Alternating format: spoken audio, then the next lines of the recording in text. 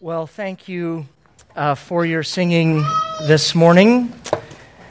Now, you may be wondering, why in the world did we just sing "O Canada" at church? What just happened? Did I fall asleep, and is this church turning into some kind of jingoistic God and country kind of place, and I didn't notice or pay attention to it at all? Did I miss something? But before I answer that question for you, I want you to ponder for a minute, and I want you to just toss out some answers or suggestions to this question. What do you think is the actual purpose behind a national anthem? What's it about? Just toss out some thoughts. Unity, okay. What else? Patriotism. We have to start a hockey game somehow. It's true. What else?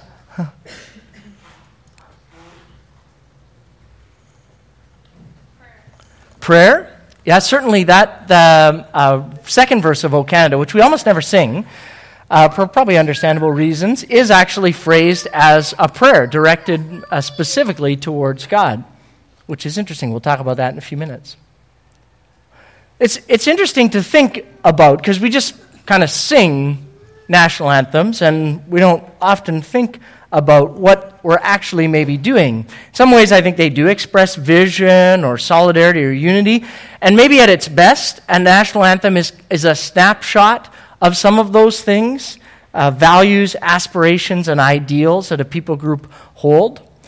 At worst, I've traveled to some countries like Cuba or like Russia, where their anthems are, and it's not as a dig in their anthems, it's just straight up propaganda is embedded in their anthem. And there's a few other kind of tools. When we talk about, somebody uses the word patriotism, there's a few other tools that nations use to drum up kind of patriotism. But perhaps one that is also well known to us, in addition to an anthem, is a Pledge of Allegiance. So the Pledge of Allegiance, if I asked you to say the Pledge of Allegiance to the American flag, how many of you do you think you could do it with reasonable confidence? All right, Danny, I know you can. Betty Stevenson, I know you can. Keith, I know you can. All right. Okay, for a country that you no longer live in but grew up in, we appreciate it, and I'm sure they do too. But now, same four of you, just to pick on you for a minute, if I asked you to say the Pledge of Allegiance to the Canadian flag, could you do it? It's a trick question because we don't actually have an official one. So I don't mean to put you on the spot, but Sean is correct. It is, do we have one? Question. We have one, but it's never kind of gone on the record as being officially adopted. Now, that didn't stop. I don't know what your experience was growing up, but in the school that I grew up in, every day we pledged allegiance to the Canadian flag. Anybody else do that growing up? Okay, a few people may have. The pledge that we did in our school, which I can still remember, is, to my flag and to the country it represents, I pledge respect and loyalty, wave with pride from sea to sea, and within your folds keep us ever united.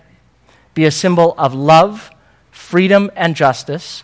God keep our flag, God protect our Canada. As pledges go, it's a great one. I mean, it's better than the Pledge of Allegiance to the state of Texas's flag, which they make some kids in some schools recite in Texas. But here's where it gets a bit weird. Right after that in school, we would also recite another Pledge of Allegiance, and this Pledge of Allegiance was to the Christian flag. So you may have seen the Christian flag, and you may think, what in the world, why do we even need a Christian flag? What is the Christian flag anyways? Well, it's not like Christianity has a country. But apparently, regardless, in our school, we stood, pledged allegiance to the Canadian flag, and then we stood and we pledged allegiance to the Christian flag. And the Pledge of Allegiance, which I don't remember as well, so I'll have to read it, is, I pledge allegiance to the Christian flag and to the Savior for whose kingdom it stands, one Savior, crucified, risen, and coming again with life and liberty for all who believe. Now, here's where it gets even weirder and, frankly, just a little bit troubling. If you grew up south of the 49th parallel, that Pledge of Allegiance to the Christian flag might sound a little bit familiar. Why? Well, because if for the four of you that could say the Pledge of Allegiance to the U.S. flag by heart, if I put up side by each the pledge to the American flag and to the Christian flag, and this is the last Pledge of Allegiance we'll go through this morning, I promise you, what do you notice about them? They're super similar. in fact. Basically, they mirror or parrot each other. And I think this is illustrative for me of the fact that we live in a day and time that just gets weird on some of these things. Religion and state and religion gets co-opted by politics and politics by religion all of the time in weird and confusing kinds of ways. In the U.S., the nation's flag is hung in churches, and the phrase "In God We Trust" is printed on the money, and I'm not sure if either of those are actually genuinely reflective in some ways of the intentions of either group. Some people, I know some associates south of the border, they refuse to pay taxes because they think that some of the money is going things to specifically fund things that they don't agree with. Another friend that we have in the States opposes everything pretty much, strictly on the basis that he thinks that something bad might happen if he says yes to some political proposition in any way or something. And sometimes I think as Canadians, we can look at that stuff and we can get pretty smug and say to ourselves, well, we're much more sophisticated than that up here, aren't we? To which I might reply, really? Have you watched the news lately? There's some pretty crazy stuff that can happen in this category. And regardless of your political views, which we're not here to talk about, the more compelling question is, does the Bible give us any guidance around these issues of how a person of faith relates to the country in which they live? And the answer is yes, the Bible does give some very clear guidance. One of the early Christian leaders in the Christian movement named Paul in the book of Romans in chapter 13 gives lots of great guidance. Lays out the roles of government, lays out the responsibilities that we have as individuals to government that are ordained by God, and that reminds us as citizens of things. But this morning, we're going to ask the question, did Jesus say anything about our relationship as individuals to the countries in which we live and our places in it? So last week, as Pastor Keith mentioned, we started in a series that'll take us beyond Easter called The Red Letters. And in this series, we're going to look at things that Jesus said and explore the question, what if he actually meant them? What if the things that Jesus said hold maybe a little bit more weight than sometimes we give them credit for? And we're calling this series The Red Letters because of the notion that in many versions of the Bible, if you look in them, the things that Jesus said are actually outlined in red. And so I'd invite you to listen to last week's audio online if you want to catch up on that concept, where it came from and all those things. But the question we want to drive at today is the question, did Jesus say anything about how we as people of faith should relate to government? Jesus said a lot of things. Did he say anything specifically on this topic? Well, Jesus said a lot. One of the, in fact, primary themes of his teaching is the kingdom of God. And so Jesus talked actually a lot about the kingdom of God, or the kingdom of heaven. Just like we were singing some of those songs earlier, taken from the words of the Lord's Prayer, "Thy kingdom come," God's kingdom come, "your will be done on earth as it is in heaven." And so Jesus said a lot about these types of things, about politics, about nations, about nationalism. And I'm influenced heavily in my thinking on this by a lot of early Anabaptist writers, and then also by Tony Campolo and Shane Claiborne have written a recent book called The Red Letter Revolution. And one of the things that I think both of those writers from the 14th and 15th centuries and then some contemporary writers are highlighting for us is that in many ways, the primary theme of Jesus' teaching was the kingdom of God. He announced it. He declared it. He inaugurated it. And the word kingdom that Jesus uses when he says the kingdom of heaven is at hand is the same word as the word empire that was used in the ancient world. Because remember, when Jesus walked the earth 2,000 years ago, he was living among the most extensive political construct and empire that had ever existed in history to date, the Roman Empire. And into the midst of this historical setting, Jesus stands up and says the existence of another empire or kingdom is here, which could understandably cause some trouble and some questions that would arise in people's mind.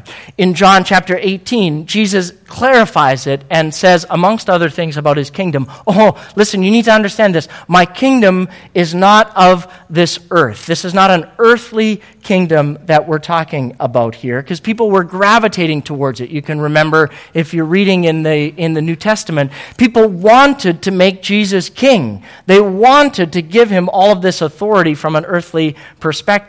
But when you stand up in the midst of an empire and say a counter-empire is emerging or coming, this is the kind of stuff that gets you killed.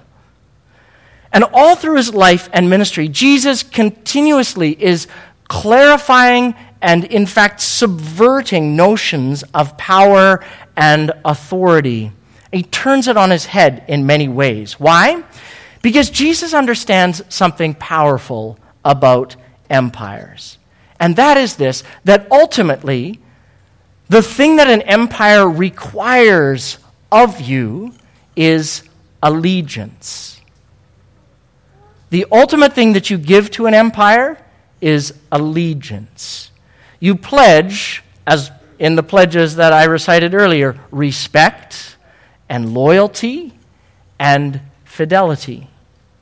You promise, when you sing an anthem, when you pledge allegiance, you promise to live out the values that are contained or that are espoused by the kingdom that you belong to. And Jesus fully anticipates that there will be times and places where the values of the kingdom of heaven might come into sharp conflict with the values of the place that issues your passport or birth certificate. Both empires might demand something of you. And in certain situations, those demands might come into conflict with each other.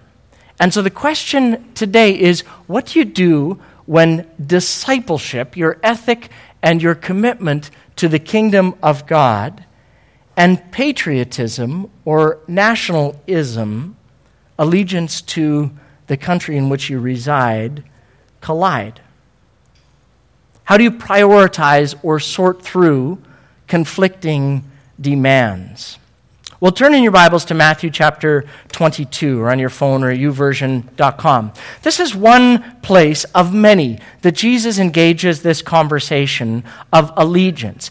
And he does it in a way that might be surprising for us to wrestle with. So I'm going to be reading from Matthew chapter 22, starting in verse 15. I'm reading from the New Living Translation. Then the Pharisees met together to plot how to trap Jesus into saying something for which he could be arrested. They sent some of their disciples, along with the supporters of Herod, to meet him. "Teacher," they said, "we know how honest you are. You teach the way of God truthfully. You are impartial. You don't play favorites. Now tell us, what do you think about this? Is it right to pay taxes to Caesar or not?" But Jesus knew their evil motives. "You hypocrites," he said, "why are you trying to trap me? Here, let me show you a coin that's used to pay the tax." When they handed him a Roman coin, he asked, "Whose picture and whose title are stamped on it?" "Well, Caesar's," they replied. "Well then," he said, "give to Caesar what belongs to Caesar, and give to God what belongs to God." And his reply amazed them, and they went away. Now, you might remember from our conversation last week about mustard seed faith that when Jesus is asked a question in the New Testament, he almost never answers it directly, and he almost never answers it in the way that you think he's going to answer it. And this is no exception. Here Jesus is asked a straight-up, yes-no, black-white question. Jesus, it's on paying taxes. Should we pay taxes to the Roman Empire or not? And the Pharisees think that they have Jesus completely in a bind on this one. And the reason is the Roman Empire of Jesus' day farmed out the collection of taxes to independent subcontractors, tax collectors. They reference them in the New Testament. And they had the full support of the Roman military to carry out their work. But if you can remember the story of the tax collectors in the New Testament, people like Zacchaeus and others, the problem was there was sort of the minimum that they had to collect, but there was no ceiling on what they could collect. And so, obviously, if you could get a gig as a tax collector with the full military might of the Roman army behind you, and you just had to send this minimum to Rome, whatever you collected above and beyond that, that was what you made a living out of. And so, since there was no ceiling, and since you could pretty much tax anybody as much as you wanted to tax them, then you did so. And so, I mean, you think you have problems dealing with the CRA or the IRS. I mean, these people were despised and hated because literally they had carte blanche to do whatever they wanted in terms of a taxation policy. All they had to do was send the minimum amount off to Rome, and that was all. And then they could tax you as much as they wanted to. And so people despised income tax collectors. Because basically, there was no rules around this except for the minimum. It was whatever the greedy tax collector wanted to collect from you that particular time. Because if you didn't pay it, you were going to suffer the consequences. So the Pharisees know this, and they think, aha, we're going to get Jesus in a corner here. We're going to ask him a question, and we're going to partner with the people that we normally hate, the supporters of Herod, the local ruler who's set in place by Rome. And we're going to conduct a little sting operation against Jesus here, because if Jesus says, yes, you should pay taxes to Caesar, bam, his public popularity plummets instantaneously. I mean, people are going to be upset with him. They're going to say, how could you sanction that kind of usury? Like, that's not, in the Old Testament, God was clearly against that and had all kinds of rules. I'm not going to put up with this anymore. What kind of teaching is this? But if Jesus says no, they're already there with the Herod crew and presumably some Roman soldiers, and they could instantaneously throw him in jail for suggesting that not paying taxes, because that would be treason. And so they think that they've got Jesus totally boxed in on his answer to this. In the book I referenced earlier, author and activist Shane Claiborne suggests about this passage that, as he does in many other places, Jesus basically doesn't address the question, he subverts the question, and he challenges the basic assumptions upon which the question is built. He doesn't dodge the question, he transcends it. And he forces, in his response, the listeners, and then us as listeners, taxpayers and tax collectors, to ponder the question, what is Caesar's? To what exactly does Caesar actually have a right? Give to Caesar what belongs to Caesar's. Well, what belongs to Caesar's? Jesus doesn't actually answer that, does he? But he does say, well, what has Caesar's image on it? And then conversely, what he is asking them to think about is, what has God's image on it? What is Caesar's and what is God's? And if we think enough about this question, what Jesus is trying to, I think, push us towards is to consider the fact that once you've given to God that which is God's, there actually isn't really a lot left over for Caesar. We're used to our coins. Now, aside from the lowly penny being pushed aside and helping to raise money for wheelchairs in Guatemala, we're used to our coins being stamped with the image of the sovereign or the monarch. So for us, it's not a really big deal. This was true in the ancient Roman world as well, except the coins were stamped not only with the image of the Caesar of the day, but they were also sometimes stamped with the image Caesar, Son of God. Now, you can see how deeply problematic this would be for Jewish people in Jesus' day. to the point that they would not take those coins with them into the temple and use those as their tithe or as their offerings, because that was considered idolatry, to take this Caesar coin into a holy place and do that. So they actually had to change their money and do transactions, which is why Jesus got so upset, because they were being charged so much money in the exchange rates, but that's another story. But Jesus has a problem with this idea that this monetary unit is stamped with Caesar, Son of God. Indelibly on the currency of his day, you have a competing claim. And it seems to be that Jesus, in his answer to this question, is saying something like, oh, Caesar can have his silly little medals. After all, he can keep making more of them if he wants. After all, they aren't even really worth a dime. Coins, they're just coins. They have no life in them. But human life, now that's something, if we want to talk about being stamped with an image, human life is stamped with the image of God. And Caesar, no matter what he thinks, he doesn't own that. So when it comes to giving Caesar what is Caesar's, this verse is often used to justify people paying their taxes, which is fine. But Jesus is talking about so much more than paying your taxes. As good citizens, in Romans 13, it's laid out, that's fine. Called to pay our taxes, honor those in authority, obey the rule of law. That all falls under the category of giving to Caesar what is Caesar. But we are also called, as citizens of heaven, to recognize where and when nationalism can become idolatry. Again, I hate to pick on our friends and neighbors to the south, but in 2003, in his State of the Union address, President George W. Bush crystallized the danger of this for me when he said this: there is power, wonder-working power in the goodness and idealism and faith of the American people.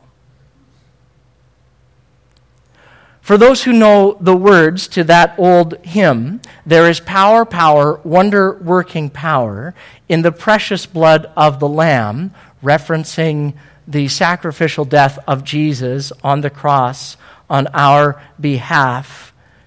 Replacing that with an image of nationalism or American exceptionalism or North American exceptionalism is not only horrible theology, it's just downright dangerous. Baptizing everything that any country does in God talk or a notion of divine authority has been used throughout history to perpetuate all manner of historical evils. And it needs to be challenged where it appears. Now, patriotism, or being a person who has a love for and a depth of appreciation for your country, is not idolatry. Having a love for your nation, obviously, is not idolatry, but it can become idolatry when it moves into that place and usurps all other authority in our lives. Because the Bible clearly teaches that we live in a world of derived or derivative authority, not ultimate authority. That authority in our world is not about the nation who has the highest GDP, biggest military, most expansive geographical holdings. Those are still operating under a framework of authority. In the Old Testament, in the book of Daniel, God actively challenges and in fact deposes a king who sets himself up as the ultimate ruler and authority. His name was Nebuchadnezzar. And Nebuchadnezzar was so enchanted with nationalism and the empire that he had built that God said to him, I'm actually going to take your mind from you. For a season of years, you will live out in the fields like a wild animal until you acknowledge that I am the Lord of heaven and earth. And in Daniel 4:32, he says this, "The Most High rules over the kingdoms or the nations of this world, and he gives them to anyone that he chooses." Authority is not taken by a 50% plus one majority. Authority is granted by God, and ultimately, all authority is ultimately derived from God's authority. This is again where we come to the question of what belongs to Caesar and what belongs to God. And this is where when we say, well, all authority is God's authority, and then if a nation has that authority that has been given to them by God, again, don't hear me saying that everything they do with that authority is sanctioned by God in any way, because Jesus is subverting and challenging that question when he reminds them, yet there is giving to Caesar what is Caesar's, but also there is giving to God that which belongs to God. That's why it can get weird and inappropriate, in my thinking, to have this sort of pledge of allegiance to the Christian flag. We run the risk of communicating in some circumstances that there are equal claims on our lives when you would put the flag of a nation and then a Christian flag at the front of a church as an example. Because both of those claims do not exert the same influence in and claims on my life. Where the ideals or the aspirations or the values or the actions of the place that issues my passport or birth certificate come into conflict, directly or indirectly, with the vision and the values of the kingdom of God, I pledge allegiance to Jesus every single time. The citizenship of believers is in heaven, and God's kingdom demands from us absolute allegiance, loyalty, and fidelity. And friends, we have the wonderful and incredible privilege of finding ourselves in an era of history and in a place geographically where the stark conflicts between those two things do not exist as they do for many, many other people in the world. This has not been the case for many people all through history. And indeed, many of our brothers and sisters in the global church today do not have this luxury. Many people live in places where bad laws need to actively be resisted and challenged by good people, and they then suffer the consequences of those actions and standing for justice or for truth. I thank the Lord that you and I live in a place where we have a liberty politically and civilly to be able to critique and think and critically assess where patriotism stops and where discipleship begins. Because that hasn't been a luxury for many people. And we can make alternative choices. Now, that might actively call us to living with the consequences of those choices. So, for example, if you disobey a law, then you should be prepared to be thrown in jail if that is the punishment for that law, whether the law is good or whether the law is bad. Living under the rule of law and giving to Caesar that which is Caesar calls us to that position. But it's better this than an unflinching and unquestioning allegiance to a state who is ultimately not in charge of my life and my destiny. And the Bible reminds us of this when it takes us to the book of Revelation and paints for us an ultimate picture of how human history will ultimately wrap up. And it's here that we learn that the prayer that we pray, your kingdom come, God, your will be done, is ultimately answered. Ultimately, God's will be done. And ultimately, God's kingdom will come.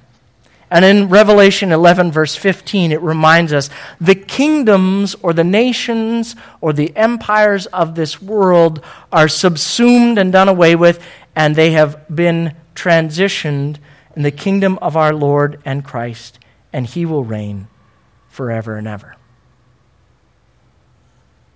One day, the ultimate question that you and I will be asked is not our citizenship, but our identity. Not our citizenship, but our identity.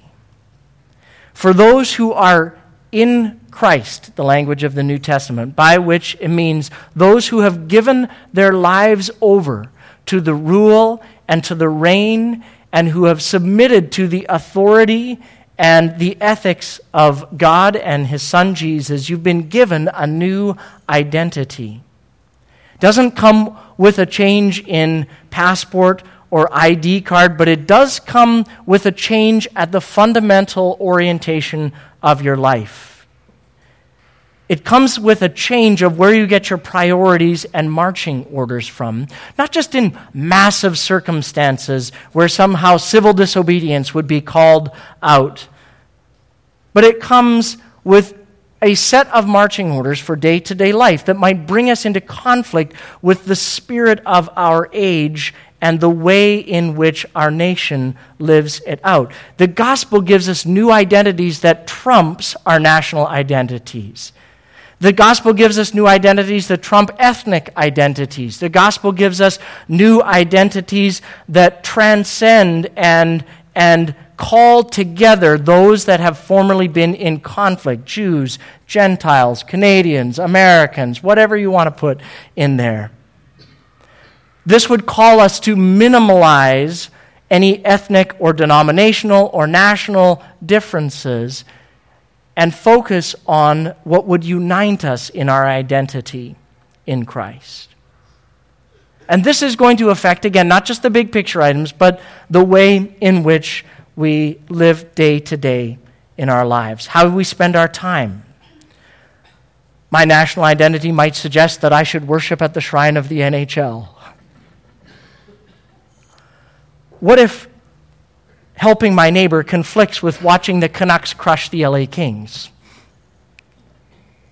My national ethos might lead me and us to places of unthinking consumerism and spending my money on whatever I want, because after all, it's my money. But my identity as a follower of Jesus would cause me to question that as a fundamental presupposition and lead me down paths of radical giving and generosity and sacrifice. My identity as a follower of Jesus Christ will call out things in my life that may conflict with things that the rest of the people in my culture do. National pastime might be escapism and a sense of entitlement to flying somewhere warm over spring break and using my holiday time however I want. But your new identity might call you to spend a week serving in Guatemala and distributing wheelchairs, or serving here in Langley with our summer camps the first week in July, or going with Spencer and Allie to Quebec in August and supporting one of our fellow MB churches there. Even choosing to get out of bed on a nice day like today and come and sit in a gathering like this is in many ways choosing something antithetical to our cultural value here in the West Coast. There are many other ways that we could think of and identify, little ways and big ways, where our cultural and our national values might come into conflict with our values as people of the kingdom.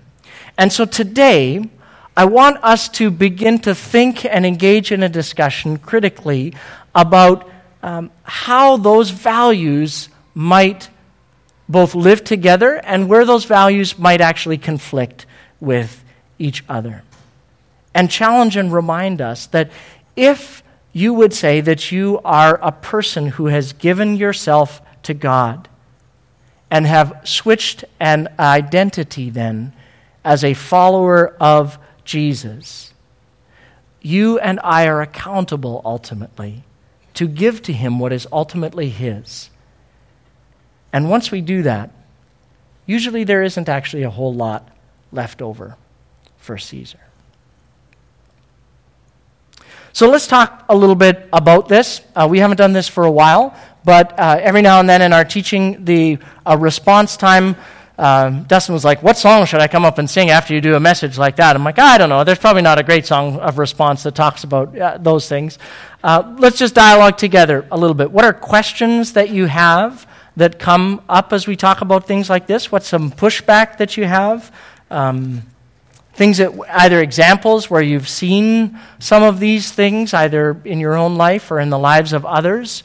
What kind of is bouncing around in your mind as we talk about this identity issue and where there might be some conflicts around these things?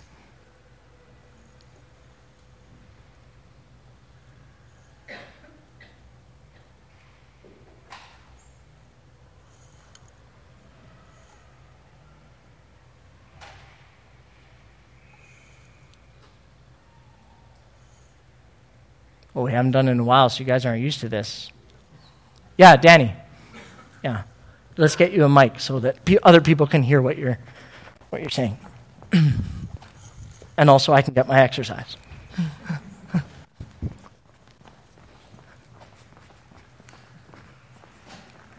Hello? Yes. I don't know if it's because I grew up in the States or not that makes it more applicable to me, although I was taught, God first. But then even kind of coming to the understanding of it wasn't necessarily about following a political ideal or a nationalism. So, I wouldn't call myself Republican or Democrat and trying to walk that center. But it was in reading Shane Claiborne's book, The Irresistible Revolution, that he brought it down to the next level in terms of, not identifying either as conservative or liberal, things like that, and instead allowing God to define who I am and what I'm doing. And so that passage where Jesus is talking there about, give to Caesar what's Caesar's, and that image of Caesar, give him that, and who cares about the money. And instead, give to God what is God's, and looking at my own life, and if his image, if I believe that we're made in his image, then Jesus is actually just saying, like, hey, look, are you willing to give to God what's God's? Are you willing to give me your life? And like you said, it's all-encompassing. So I don't necessarily see all of the political angles in that. In fact, I see Jesus just kind of wiping out all politics altogether and saying, are you willing to live a life where you follow me first? So, yeah, it's just been revolutionary in my own life. And I don't see nearly as much nationalism within Canada as I did growing up in the U.S. It's just really interesting dichotomy to live in. And being here, I'm thankful for Canada. You guys are awesome, and you don't struggle with this nearly as much as we do in the U.S. And so I think there's a lot to learn in that way. But also, we just always have to make this understanding of we need to push ourselves beyond what we're comfortable with and to what God may be calling us to do, which sometimes may mean that we say things here that tick off other Christians because we're not willing to fall into the conservative or the liberal party. And sometimes you just want to abstain from voting, which in this last election I really didn't know what to do, right? Because I still vote in the U.S. and I'm like, I don't like either one of these options, and I've never been in that spot before, so I feel like that was just an example of where God was leading me to come to a point where I'm like, I don't even really care who's leading the country and who thinks they have power, because the real power lies with God, and I want to follow him. Good observations. Thanks, Danny. Perfect. Nigel. Yeah. I guess I think I would like to add, as far as what extent do we involve ourselves politically when it comes to adhering to what God has called us to. And I'm thinking in terms of things that are injustices in our society, and some of those injustices, like perhaps abortion being one of them, or things where it seems like political involvement may be one of the strongest ways of fighting that injustice. So. Yeah, one of the responses to that will depend on your theology of the world in some ways and how you think about whether the world is totally evil and to be avoided and abstained in any way. And people that have, and Mennonite brethren have historically held that as a very sort of core position that's come out of their historical experiences being an oppressed people in Russia and other places in the world.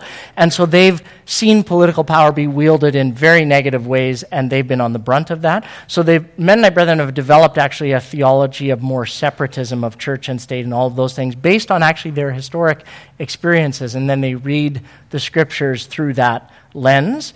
And so even in the 1920s, if you read our history as a denomination, there were several things that were specifically off the table. One was being a police officer, because that was considered that you might have to actually bear arms and kill someone, and that would put you in a very challenging position as a Christian. The other was running for political office. It was right underneath that, and any political involvement whatsoever was totally, if you ran for it, it was just considered that you were tainted, and somehow you believed in another process as being able to accomplish what only God's kingdom coming and his will being done was. Now, so that's sort of been a historical approach that some groups have taken around and just seeing the whole process as tainted. And then there's a movement towards more issue-focused, and the challenge with being issue-focused is then, do you have a group of people that identify fully with all of the issues that you feel are quote-unquote core Christian issues? And I think what Danny was saying beforehand is that's been a problem in the past, and maybe in a lot of ways still is in North American culture, is that we have even names of political parties that have the word Christian in them. So what do you do with that in a lot of ways? And so to wrestle with that as a person of faith is a big part of understanding how you think about and practice your theology. Do you wed it to a particular party and say, all right, well, this party seems to have the most or more Christian influences than others, so therefore I'm going to hitch my wagon to them? And for me, I would personally be quite cautious about that, because there's things that are the political process itself is going to generate some things that may not be actually Christian. I remember talking to a person, and they're not local here, but another member of parliament, and we were talking, and I said, well, do you pray with other people on the Hill around issues and other things? And they said, yeah, and there's even people from the NDP there.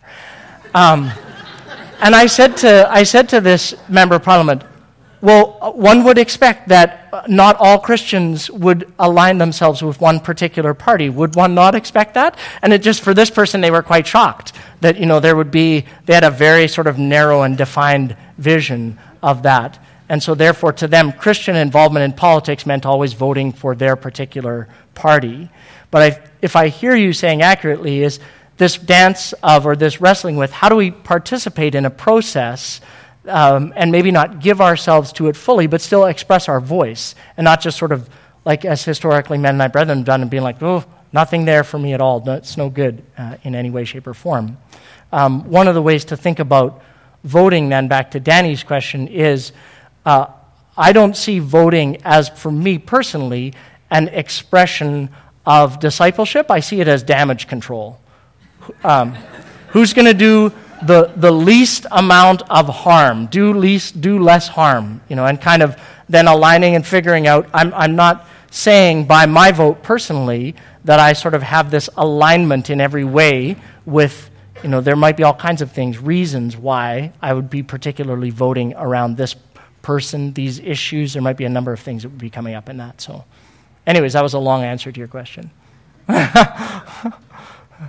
Jared. This topic pretty much baffles me, but I just wanted to make two comments, and there's a question attached to it. The first comment would be, Jesus through the Gospels is pretty political. He's coming up against the powers that be and saying, this is what I stand for. and it's going to have bearing on your political process. It's going to have bearing on there's going to be ethnic clashes as a result of this. There's going to be government upheaval as a result of this, and I don't see him shying away from it. And yet at the same, so I would say, yeah, by all means, we as Christians ought to be involved in the public spaces of the world, in business and government, etc., letting our voices be heard and engaging. However, in present day, I have a hard time separating government from actual people, and I don't know that I'm able to do that, and I probably shouldn't. I think of government as this ambiguous entity that can set policy and can enforce laws and can incarcerate people and all the rest of this. And yet I always forget that government is a bunch of people. And so I find that, so I guess the question there is if we believe as Christians that government has some level of authority as given to them by God to carry out certain policies or whatever, where at what point does that trickle down into what my individual responsibility is? Because particularly about more difficult, ethical or social issues or issues of prison versus restorative justice versus death penalty or whatever, right? Does the person who flips the switch down in Texas when somebody commits a crime that's punishable by death, are they on the line morally, or are they part of this upper government sphere that somehow has a different accountability or whatever? Yeah. So anyways, the separation between individuals and government as a larger body. Right. I have no idea how to navigate I know. that. It's a good question, and it's a big one. I'll respond to it just real quick with a story. My grandfather lived on Salt Spring Island for years, and as Salt Spring began to change and kids that grew there grew up, there began to be a much more significant amount of crime on Salt Spring than this sort of peaceable little island that he knew when 35, 40 years ago. So instead of sort of thinking to himself, well, I hope that the police and the court systems look after that, he took it on himself to say, well, where is this coming from? And he noticed that it was mostly oriented around youth.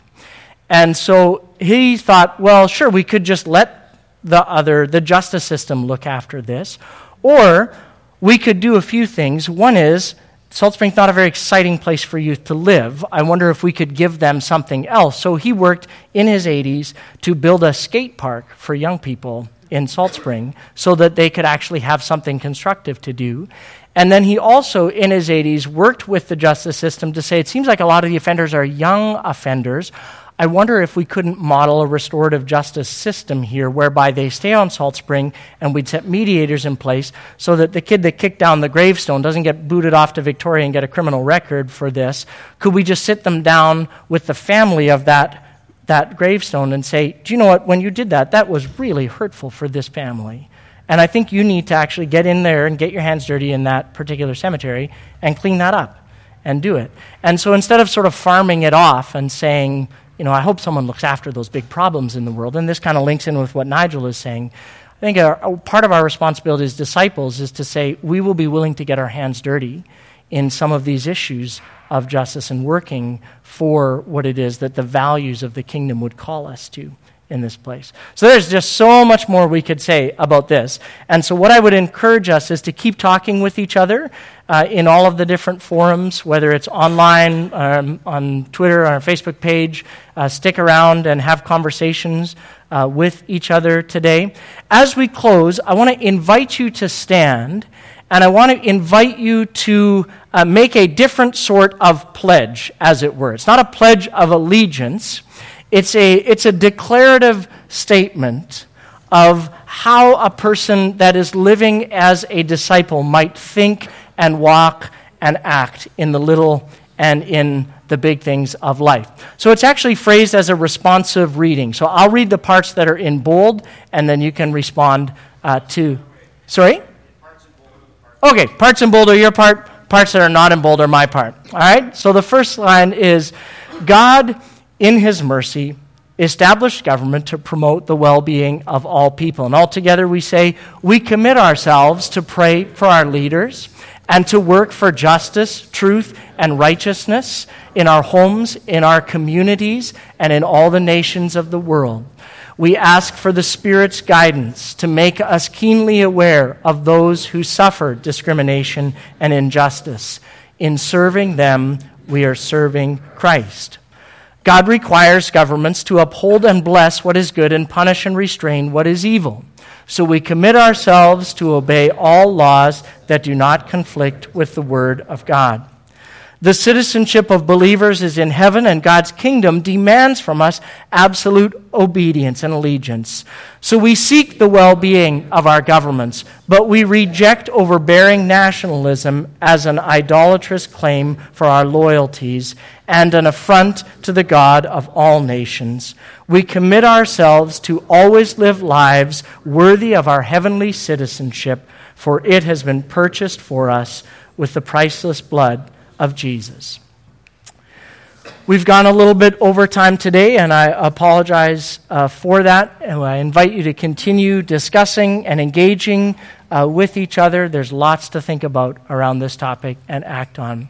But go in God's grace, in His peace, and with a desire to live out the ethic of the kingdom in your day-to-day lives and interactions in our world.